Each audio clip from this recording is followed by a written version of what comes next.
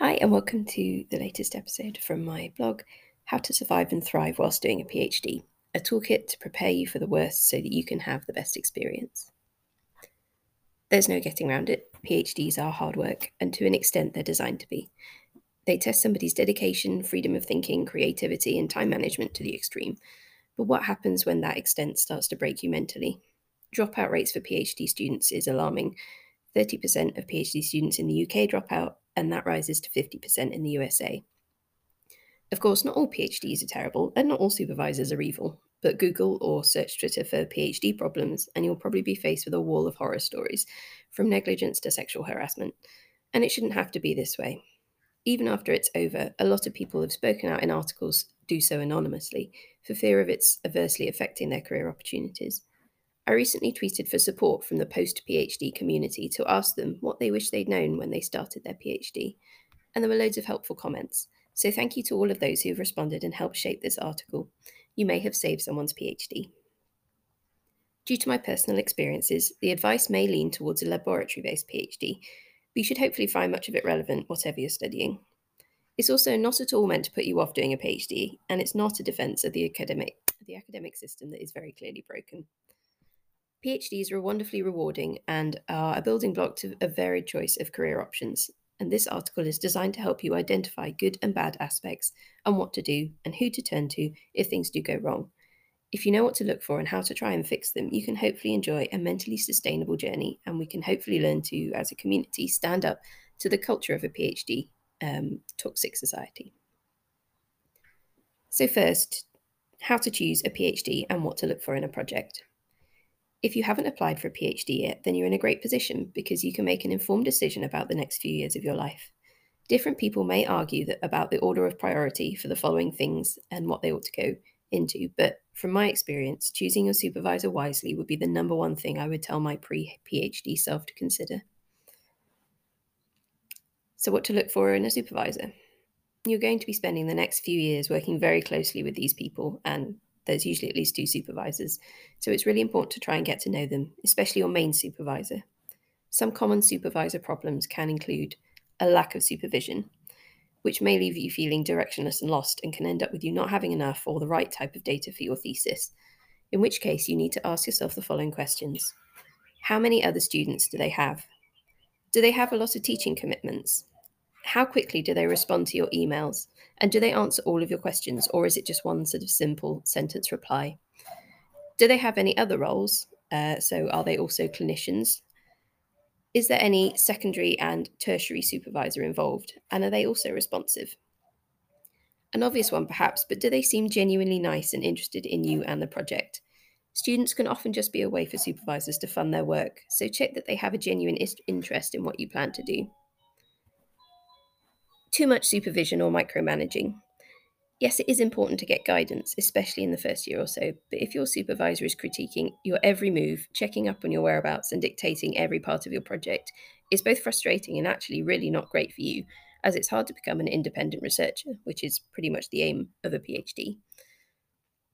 It can be hard to pick up on micromanaging if you don't know the supervisor well. And in my experience, it often comes with less experienced supervisors. Bullying, sexual harassment, and other bad traits. Again, it's going to be really hard to identify really malicious traits in a PhD supervisor, especially as they're likely to be going out of their way to be nice to you, so they choose your project, you choose their project. The best way to identify a potentially nasty side is to speak to current PhD students and other team members.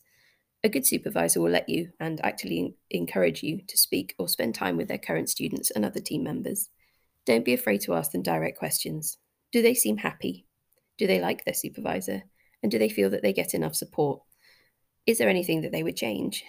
You obviously need to do this in a safe environment away from the supervisor, and ideally in a one-to-one situation, so that you get to hear their individual thoughts and not get a biased answer if they're afraid to speak their minds in front of any others. Hopefully they'll be honest with you. If you get the impression that they aren't, then maybe that's another red flag. There are lots of articles online about choosing a good supervisor. Choosing a laboratory or a group. Second most important, in my opinion, is the group that you'll be working with, especially if you're working in a laboratory. Often supervisors don't go in the lab much themselves, so your training is likely to be left to somebody else, such as a postdoc. Asking questions about the following can be helpful. The group setup. This is really important, vital, in fact. How much support is there going to be? Who will be helping you with your project? As mentioned, supervisors are often very busy people, and you're likely to need to find support from multiple places. Are there postdocs, other PhD students, or technicians in the group? How many people are in that group, and is that group part of a larger group? You need to make sure that there are plenty of people around who will be able to assist you. I rotated through a lab where there would have just been me, a soon to submit, so very stressed PhD student, and one supervisor. The supervisor was really nice, but I felt completely lost and a little bit ignored. And that to me was a big red flag, and I declined that project. Funding. How is the group funded? Do they have a lot of money, or are they washing and reusing Petri dishes? Not necessarily always a red flag, but something to consider. Also ask how your specific project will be funded. Are you paying for it yourself, in which case you'll really want to make sure your money is going on the right things? Or is your project funded as part of a wider group grant? Or perhaps your PhD comes with its own funding? Consider what it is you're likely to need and other potential expenses such as travel to conferences. Publication record. A measure of how active the group is, and this may depend on the subject area, of course. Research the publication record online for your group. When did your supervisor or group last publish? Again, can depend on the type of project, but most groups publish at least once a year. If they haven't published since, for instance, 2011, you need to ask the question why, and what journals do they publish in? Choose your university wisely. Yes, a prestigious university does look good on your CV, but they're often very high-pressure places. They are also more likely to have a robust support system, though. Having said that, smaller universities may also feel the pressure to compete with big ones, and may well have a less established support system. Ultimately, universities are businesses, and they will not want to hurt their reputations, which can make it hard to get your complaints heard and taken seriously. What's available in each country may differ widely, and I know that student welfare isn't taken very seriously in some places, but signs that they care about their students that you should look out for include: is there a tutoring system? Universities should be offering each student a tutor who has no connections at all with your supervisor or group and who is therefore entirely impartial. You should be free to contact them with any problems that you have. Is there a student welfare department or a postgraduate team? Their jobs might not necessarily be dedicated to student welfare, but if the university has a group of people whose interest it is to make sure students are coping well, you know that you've got a chance of being heard. If they don't, you can be fairly sure that if you have complaints, you might struggle to get them taken seriously. Is there a students' union? If so, they might be able to advise you on how things work within your institution if things go wrong. Something to look out for. Have a look on the university's website. Is there a written complaints process that students and staff are able to follow? Do they have an active alumni website or email group? Having a group of ex-students who still want to be associated with the institution suggests that they haven't all had bad experiences. Do they have a counselling service? If you've never done a PhD, you'd probably be horrified by the number of students who seek counselling. And according to a survey by Nature, 36% of students have sought help for anxiety or depression related to their PhD. If you've done a PhD, you're probably surprised that's not higher. My university had a fantastic and free counselling service, and I was referred to them on multiple occasions. Choosing of an individual project. This is often the thing that people think of first when choosing a PhD, and you might be surprised to see it so far down my list. And now hear me out. If I had my time again, it would be much further down my list than it originally was. And my reasoning for this is that when you agree at the start, it's very unlikely what your final project will look like when you submit. That's the nature of research. You might find that there's a side question that suddenly becomes really important. And some projects are very blue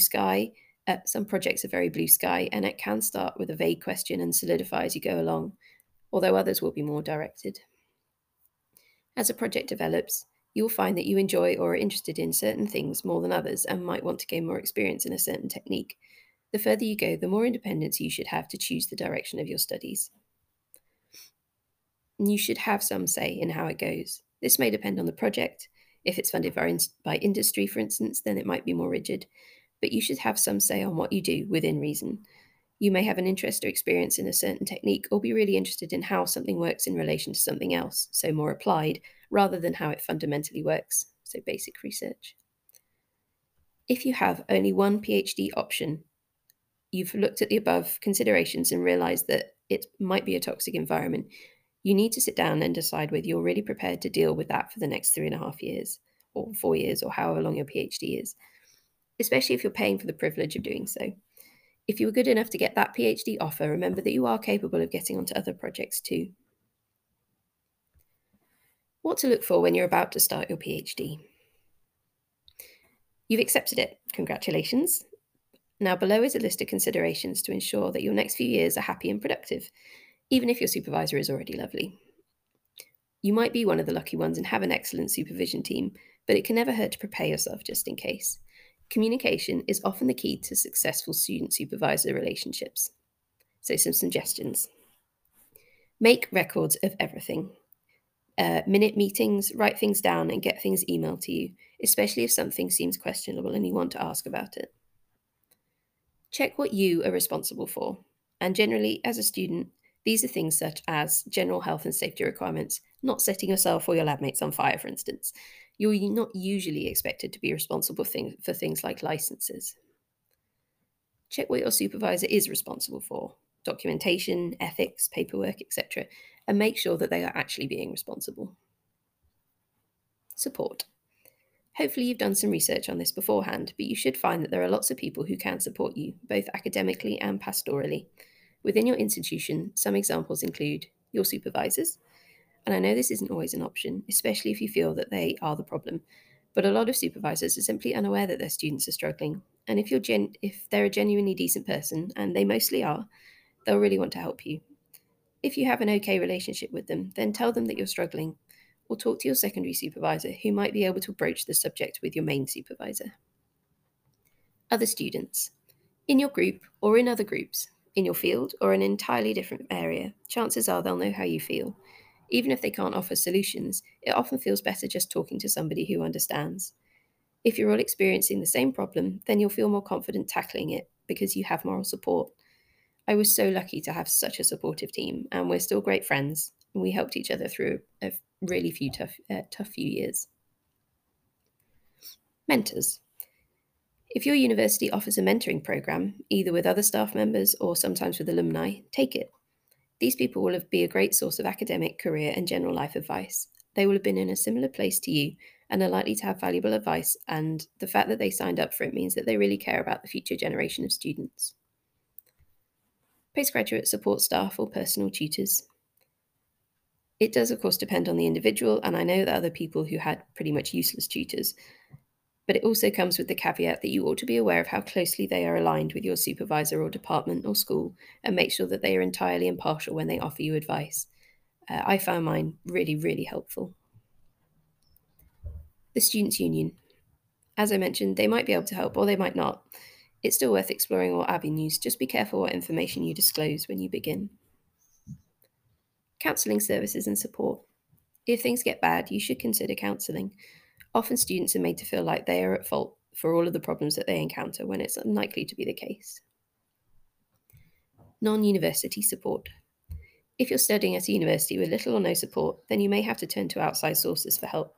You should never feel alone. Often it's just a case of finding the right people to talk to. This might be online mentoring, counselling, your family and friends, and online student communities. Planning your project. Right at the beginning of your project, you should set a number of ground rules to help the rest of your PhD run smoothly. Of course, flexibility is also important because your project is likely to change, and how you plan your project will depend on the country you're studying in and what the requirements are. So you should know what is required of you at the beginning. Discuss with your supervisor what you need to do. For instance, do you need to publish, and what will be required for instance, public vivas. And this takes a lot of the pressure off because you know what it is that you need to achieve. If your supervisor doesn't know, then you need to find out elsewhere, although this is also a red flag because they really should. You should have at least 2 projects that you discuss with your supervisor. Having a backup plan in case the data you collect on one project is not publishable for whatever reason can be crucial. It's especially true if you're studying in a country where you must publish in order to graduate. Make note of any administrative milestones and deadlines. Do you have to write a literature review in order to pass into second year? Knowing what to work towards can help you plan out how you tackle each year and breaks your study down into more manageable chunks. Make sure both you and your supervisors are aware and agree on those deadlines. If everybody's walking towards the same goal, it reduces any potential clashes and reduces the risk of your supervisor asking you to do other things when you need to concentrate. Make an outline plan with goals for each year. Break down these goals into manageable parts. Agree this outline with your supervisors. This may change, of course, but at least you have a rough plan. Make sure you are given all ethical approvals, guidelines, agreements related to your project, and make sure you read them thoroughly at the beginning. Whilst it is your supervisor's responsibility to ensure these rules are followed, you owe it to yourself to arm yourself with this knowledge. And make sure there are guidelines in the first place. Each country is different, so check what's needed. If you're doing research and it isn't licensed, or there is no or incorrect ethical approval, there's a very real chance that you wouldn't be allowed to publish. Think about whether what you're asked to do is realistic and approved. This is often the hardest thing to identify, and at the beginning, enthusiasm can take over, and you have loads of avenues to explore. It's not necessarily an issue, but make sure you have second opinions as to what is feasible. I know that sounds unlikely, but some supervisors are willing to cut corners to meet deadlines, and you owe it to yourself to stop and think about what you're being asked to do. You might need to negotiate a different way. Remember, though, your supervisor is ultimately responsible for these actions, not you, even if they suggest otherwise. Supervisor and team interactions. How you set the tone of your relationship with your team at the beginning will dictate how you are seen throughout your studies. So set expectations early. How often you meet, the amount of feedback on drafts that you want. Asking these questions of your relationship at the beginning is vital to ensure a smooth partnership and ensure all parties know what's expected of them, so nobody feels resentful or abandoned. This support is likely to be much greater in the first year, and then lessen as you become fully independent. For example, if you both write down, clone this gene, identify exactly what is expected from each person and how much help will be provided, will your supervisor explain the theory to you, or do they expect you to go away and learn about it yourself? Who is leading the experimental design? Who is responsible for buying the reagents? Set a relatively professional tone and standard with your supervisory team early on. Blurred lines with wild drinking might make it hard to have serious discussions later on down the line. Treat a PhD as if you would a job. I know that's hard if you never have one, of course. And confidence, even if you don't feel it, is important in establishing your position within a team. Writing.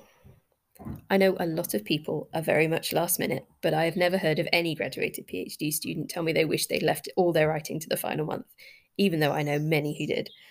One particular friend ended up having to write a chapter per week from scratch to get it all done in time. Plenty have said, though, that they wish they started earlier. Having some control of your written thesis from the start provides a feeling of control over your project as a whole, and some potentially helpful tips include: start or find a thesis template by the end of the first year.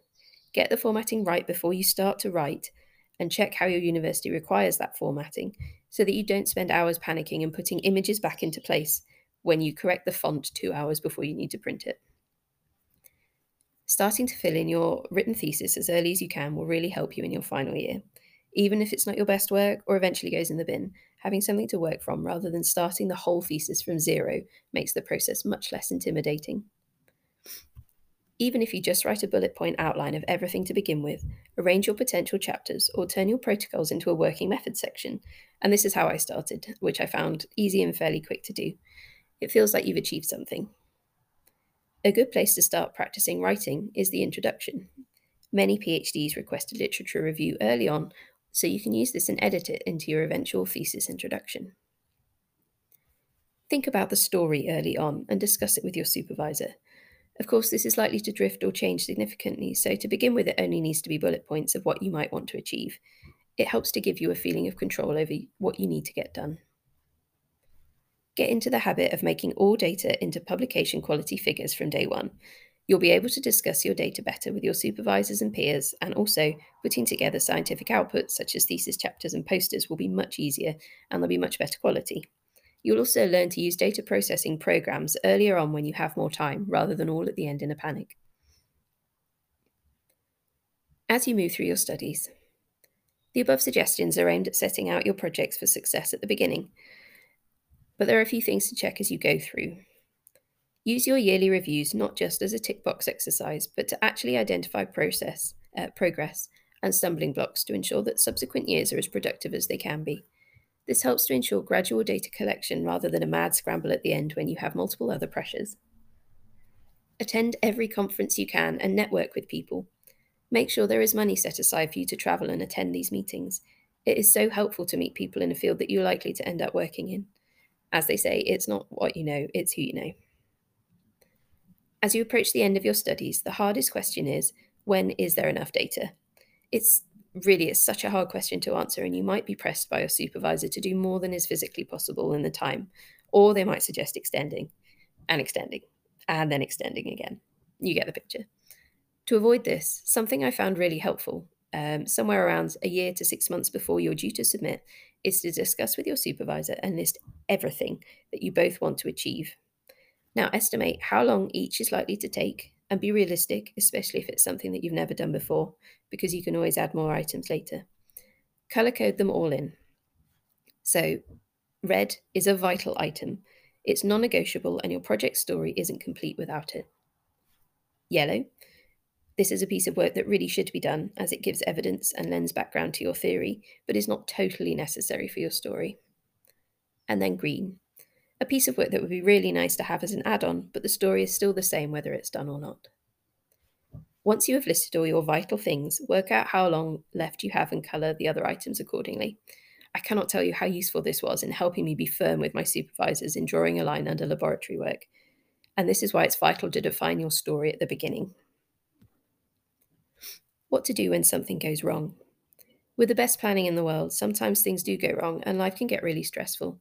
If you're in this situation, first of all, take a step back and a deep breath and repeat after me. You are not on your own. It can feel incredibly isolating, but I promise you, somebody else has been in this situation before. Reaching out to anyone that you trust will help.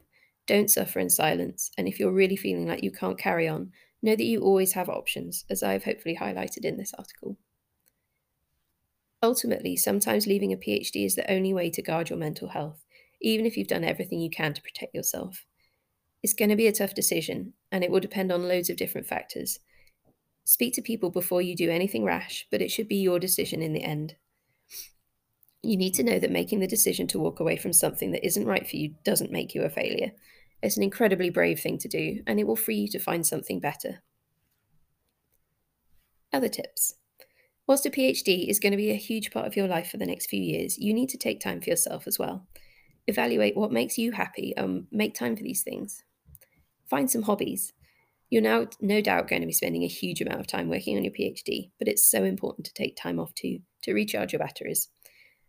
When I was doing my PhD, I made a list of all the things I really wanted to do, such as go to a certain beach, visit a certain museum, and I made sure that I spent at least one day of each week ticking off something on my list. Talk and walk with friends, have coffee breaks, just keep talking to people.